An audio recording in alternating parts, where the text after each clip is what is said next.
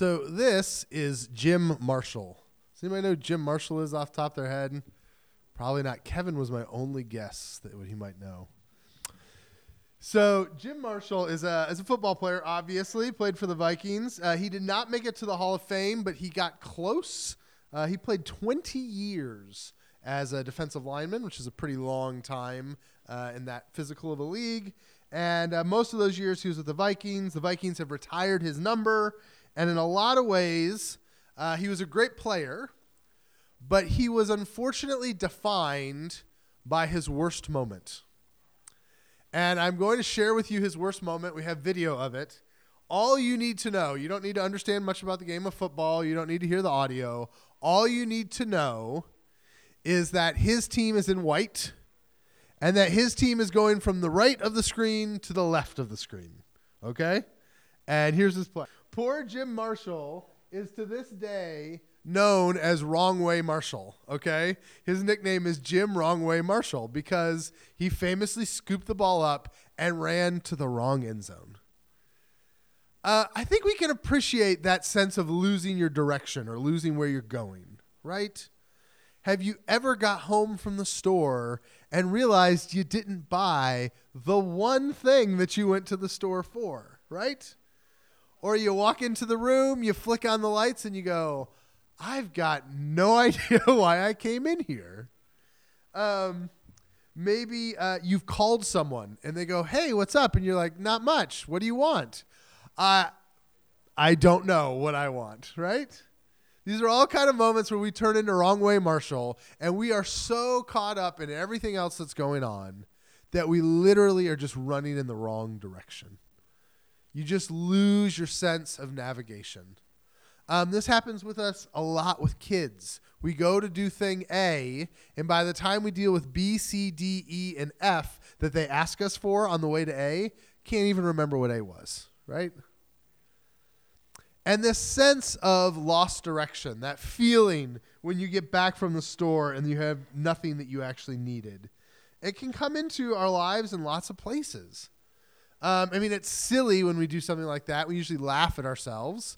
But maybe you've gotten midway through a degree, or you've gotten midway through a career, or honestly, for our church, some of us are starting to get to midways of life, right? And we go, what am I doing? How did I get here? Why am I doing this? Why do I care about this? There's nothing as frustrating. For those of you still in college, I'm sure this won't happen to you. But for those of us that have been through the college experience, to get done and to have a degree and to get in the field and realize I kind of hate the thing that I spent 4 years of my life preparing for, right? And we can just get lost in our direction. As we work as a church, one of the things that we are doing this month is to kind of like reformat where are we at. Okay, what do we do? What do we do well? How do we better, utilize our energy, all that kind of stuff. And I wanted to spend time in our sermon over the next few weeks to talk about this idea of reorienting yourself, making sure you're running the right direction, making sure that the trees are not getting in the way of the forest, so to speak. And so I want to spend some time looking at sort of the big story of Scripture. The thing that's really helpful for us as we talk about sort of finding the plot of our lives and the direction of our lives is that we have the Bible and that God gave us this book that is a story. I know some of you don't find it very story-like because you pick it up and it's all not in the right order and the chronology is really goofy and there's different kinds of literature and it frustrates you. But ultimately, if we learn how to navigate that a little bit, it is a story. It is a chronological series of events.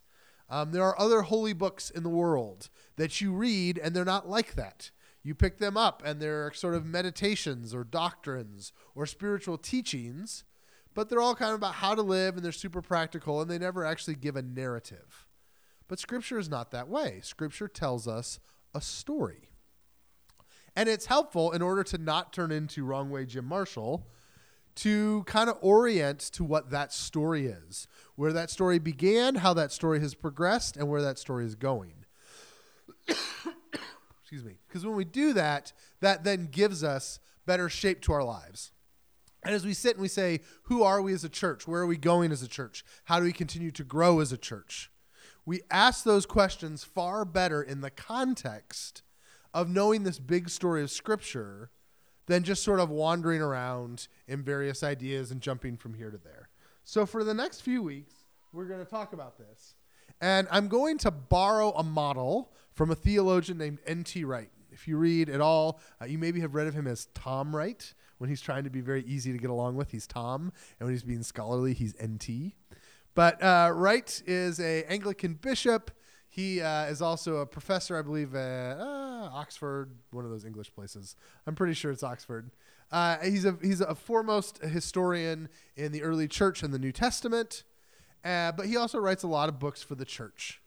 And Wright, when talking about Scripture, talks about Scripture as the 5 acts of a play.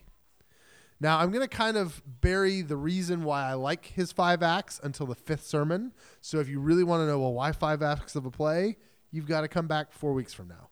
Okay, but the 5 acts of the play, I think, is a really helpful way to talk about Scripture and where Scripture is going. And the 5 acts that NT offers are in this graphic that I've created for Facebook, right, for our sermon series. And the 5 acts are this: creation, the fall, Israel, Jesus, and the church. Roughly, that is the way that he says history is broken down. And so what we're going to do is for the next 5 weeks, we're going to do these 5 lessons. We're going to start with creation today. We'll talk about the fall next week. We'll talk about Israel the week after, Jesus the week after that, and then the church, and how that story places you on a certain trajectory. It begins in a certain place and it ends in a certain place. And that's important because as we try to place ourselves, we have to live within that story, right? You can't hear the story of Cinderella and she gets her dress and she gets the chariot and the horses and she goes to the ball and then a Vietnam soldier comes out and starts shooting people, right? You're like, oh, that's a different story. And in the same way, if we don't understand the story of Scripture, it's easy for us to get lost about where we're going and just do random things. So we're going to try to understand the arc. As we do that, there's 3 questions we're going to ask each week. What is or what are the main characters of this story, or this part of the story? What is the world like in this story? And what is the role of humanity in this story? And hopefully all these things will orient us as we go on. All right, now that I'm done with that page-long intro, we will get to the actual sermon for this week. And we're going to talk about creation as our story today, starting in Genesis 1. In the beginning, God created the heavens and the earth. Now the earth was formless and empty. Darkness was over the surface of the deep, and the Spirit of God was hovering over the waters. So we get a very traditional opening to the story. This could be almost like Once Upon a Time, right? In the beginning, when this all started, this is what happened. And it's really easy. Maybe you remember we studied Revelation last winter. We talked about how you can miss the most important big things when you get caught up in the little things. I always feel like Genesis 1 is one of those passages. This has become a passage where people slog in and fight debates and talk about science and creation and evolution and dinosaurs on arcs and all this kinds of stuff, right? And I just think that a lot of that is just a total missing of the story. The very first verse is significant, and it may sound like a weird thing to focus on because it seems so simple, but it's important. The author tells us, in the beginning, God created the heavens and the earth. The author wants us to stop and to realize that everything exists because God desired for it to exist. This is the big point, okay? This is the point that we teach our kids in Sunday school, and we'd probably do good to just keep repeating to adult school too, right? The idea that God is at the center of this story and that God desires and wills for creation to exist. So when we ask that question of who's at the center of this story, Genesis 1 is a story about a God who chooses to create stuff. And it's really kind of interesting. Theologians also get into this conversation of this fancy Latin phrase, creation ex nihilo, right? This idea that God created out of nothing. That's not what Genesis 1 says. Okay, ultimately, I believe that God created something out of nothing way, way, way early. But that's actually before this passage. It's very clear here when this starts. God creates the heaven and earth. It says, in the beginning, it was formed. It was a void. It was this mess of waters and chaos and junk. And the Spirit of the Lord hovered over it. When we start the story, there's already something there. And the story is not so much about God creating something out of nothing as God filling up an empty space, a meaningless space. And again, all of this just points to his desire to create something that's full and rich and good. All right, we're going to keep going. Verse 20. You can read all the different days of creation. I've skipped down here to day 5. And God said, let the waters teem with living creatures and let birds fly above the earth across the vault of the sky. So God created the great creatures of the sea and every living thing with which the water teems and that moves about in it according to their kinds, and every winged bird according to its kind. And God saw that it was good. So he blessed it and said, be fruitful and increase in number, and fill the water in the seas, and let the birds increase on the earth. And there was evening and there was morning, the 5th day. And God said, let the land produce living creatures according to their kinds, the livestock, the creatures that move along the ground, and the wild animals, each according to its kind. And so it was so. God made the wild animals according to their kinds, the livestock according to their kinds, and all the creatures that move along the ground according to their kinds. And God saw that it was good. This may sound weird to you, but when you look at this text carefully, and you read it particularly from an ancient world view, this is far less about art and way more about organization, okay? Those of you who are organization freaks, you will love this. The creation story is not about a painter who gets in front of a canvas and just starts making something gorgeous. It is a man who comes to his drawer that is full of messy stuff, and he puts in a plastic organizer and starts putting them in the proper spots, okay? That may sound silly, but listen, what's the phrase I said 18 times when I read, right? According to its kind. There is this obsession in this passage with organization, that everything fits in its right place. That God took this mess of the world and he slowly moves it from side to side. He puts this part here and this part here. It's like a big episode of Clean House, okay? And that may sound bizarre to us because we've often talked in our theological lens about creating something from nothing. But what God really is doing mostly here is organizing and placing.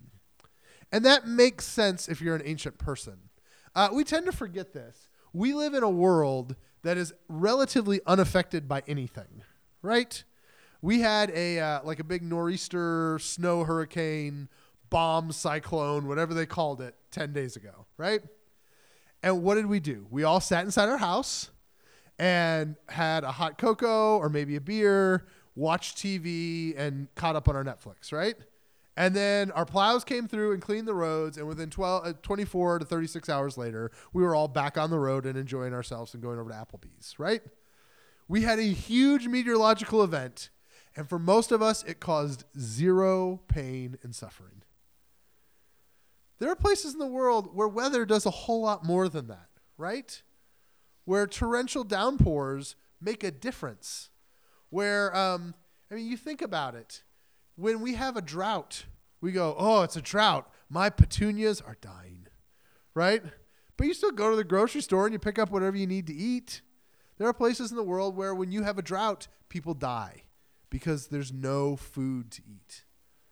See, predictability and organization is so important if you're an ancient person or you're a poor person or you're living with limited resources and technology. Because the chaos is what kills you, right? These are people that if they traveled any amount of distance, you seriously hugged your loved ones because you never know if they're going to get caught by a mountain lion or something. Mountain lion is probably the wrong animal for this part of the world, but you know what I mean, right? There's just so much less predictability in the world before the technology we have.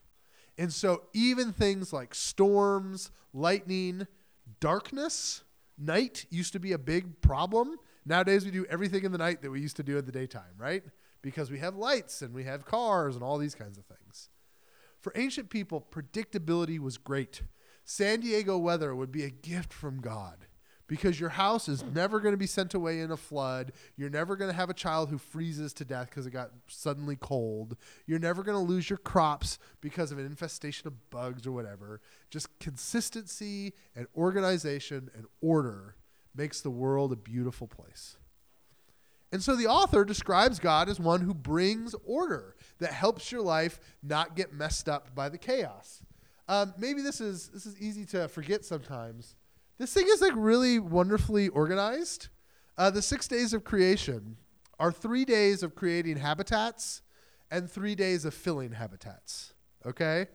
The first day, God creates light and dark. And then on the fourth day, he populates the light and the dark with the sun and the moon. Now, how do you have light and dark without the sun and the moon? This should be our first point, that God is not worried about physics here or astronomy. He's really getting at something else. But he has light and dark, and then he fills it with the sun and the moon. Then the second day, he creates sky and water. And then on the fifth day, he fills those with fish and birds.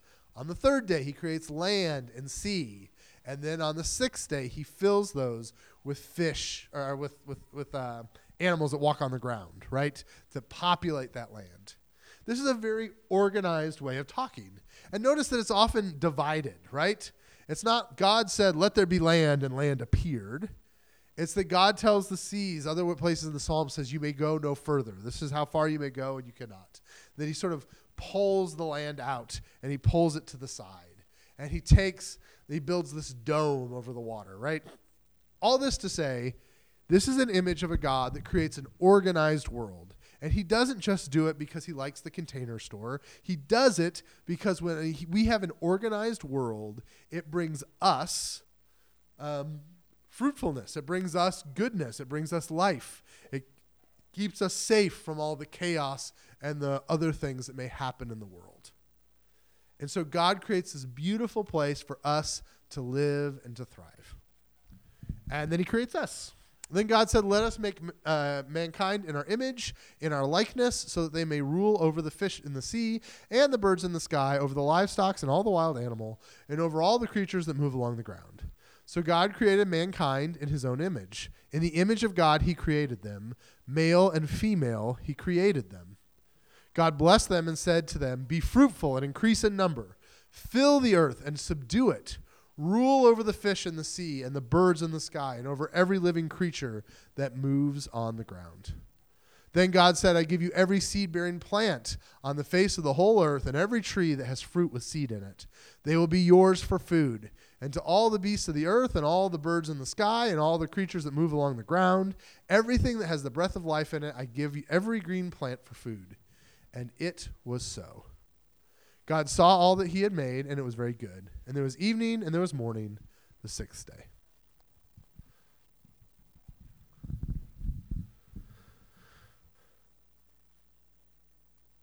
Ultimately, God finishes his creation by creating humanity, and it says that he creates them in the image of God. Okay, this is a really important verse. When we talk about the Bible, anytime something's repeated, it's important. Remember, you're not putting these things on a printing press. There's no Xerox machines. It's not easy to make a copy of something. And often the scroll that you would write on would limit what you wrote. You filled it until there was no more space, and then your story was done. So they're always economical on space. So if you see something repeated, it's hugely important. And the author says, God created them in his image. In his image, he created them, male and female, he created them. This is a big sign that says, hey, stupid, this is important, okay? If you try to read past this, you're not paying any attention. And it's interesting that there's the gender thing there is fascinating. The author wanted to make sure that we realize the image of God is both male and female, right? But then there's this bigger idea that just we're all created with this sort of inherent value, this inherent dignity. There's been a lot of talk and a lot of debate by theologians about what the image of God really means. But I think at the root, there's this idea that human beings are important and valuable, and they're different because they have God's image. They represent God. Some people will talk about this as using the language of like even an icon or an idol, right? That the idol is the image of a god, and that when they would go to the temples, it would be a representation. And God says, I don't do that. My representation are the people that serve me. And what's interesting is that this is not just a blessing to have the image of God. It is not just a privilege, but there's also a responsibility. God says, I want you to subdue the earth, right? I want you to rule over it. And there's, this has been used historically for people to be like, yes, let's subjugate the earth and cut down the trees and kill all the animals. That's not exactly what God's going for. Within the logic of the passage, what you see is that God has created order. He has fought back the chaos. And now he is inviting us to continue that work with him, to help make the world a safe place, a beautiful place, a place where people can live and can thrive and cannot live in, you don't have to be in fear all the time. And so we get called into that story to work alongside him. I want you also to see that there's moral language over all of this. Light and dark, right? Star Wars doesn't create this. There's a light side, there's a dark side, right? There's good and there's evil in the world. And there's this idea that God is fighting back the evil. He's fighting back the chaos. Maybe you'll remember that here we start with these formless waters, and then God divides the land from the water and kind of holds the water back. Then you get to the book of Revelation, and John says, Behold, I saw a new heaven and a new earth, and there was no longer any sea. Well, what does that mean? It means that the sea, the water, the chaos has been removed. It's been taken away. There's no longer anything to be afraid of. Because that work that God began in creation has now gone to the point where he has fully contained the evil and the chaos that's around us. So what does all this stuff mean? We said we'd ask 3 questions. The first question, who's the main character? Here it's God. God is at the center of the creation story, and his will and his desire is what makes the universe what it is. What is the world like? It's designed in this story to be good, to be beautiful, to be organized, to be safe, to provide for thriving, to be filled, right? There's all this language of be fruitful and multiply. Take the empty earth and fill it with stuff. That's really interesting. And all of that is God's kind of desire for this creation as he makes it. And then what role does humanity play? At the very beginning here, humans are supposed to be partners with God in creating and maintaining that goodness, right? So God gets the ball rolling, and then he says, I want you to join with me to help the world continue to be this good, beautiful, organized, safe place, but to make it even better and even more organized and safe and good and thriving. And that is what we're called into. And that sets the trajectory for the story as we know it. This is obviously the first of 5 lessons. And so this is just, when we see our story, this is how the story is set up, right? This is a movie. This is the first 10 or 15 minutes where it explains to us who the characters are and what they're meant for. Next week, obviously, the plot is going to get messed up, and there's going to be problems. There's going to be conflict that comes into it. But it is always helpful to come back to this original purpose, that God created us because he wanted to, and he wanted us to have a good experience. I don't have a ton of application for that this week.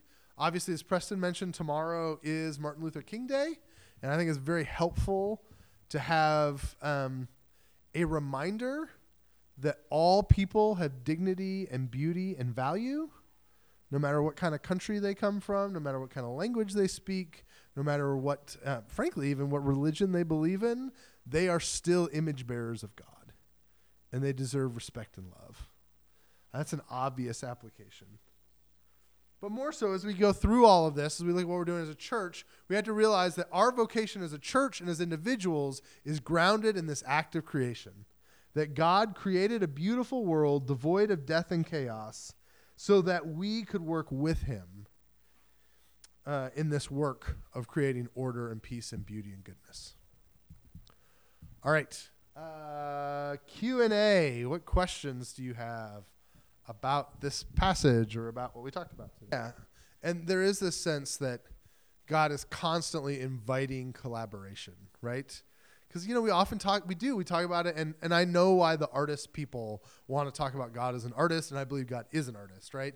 But they often talk about the story as like this blank slate, and God puts everything there.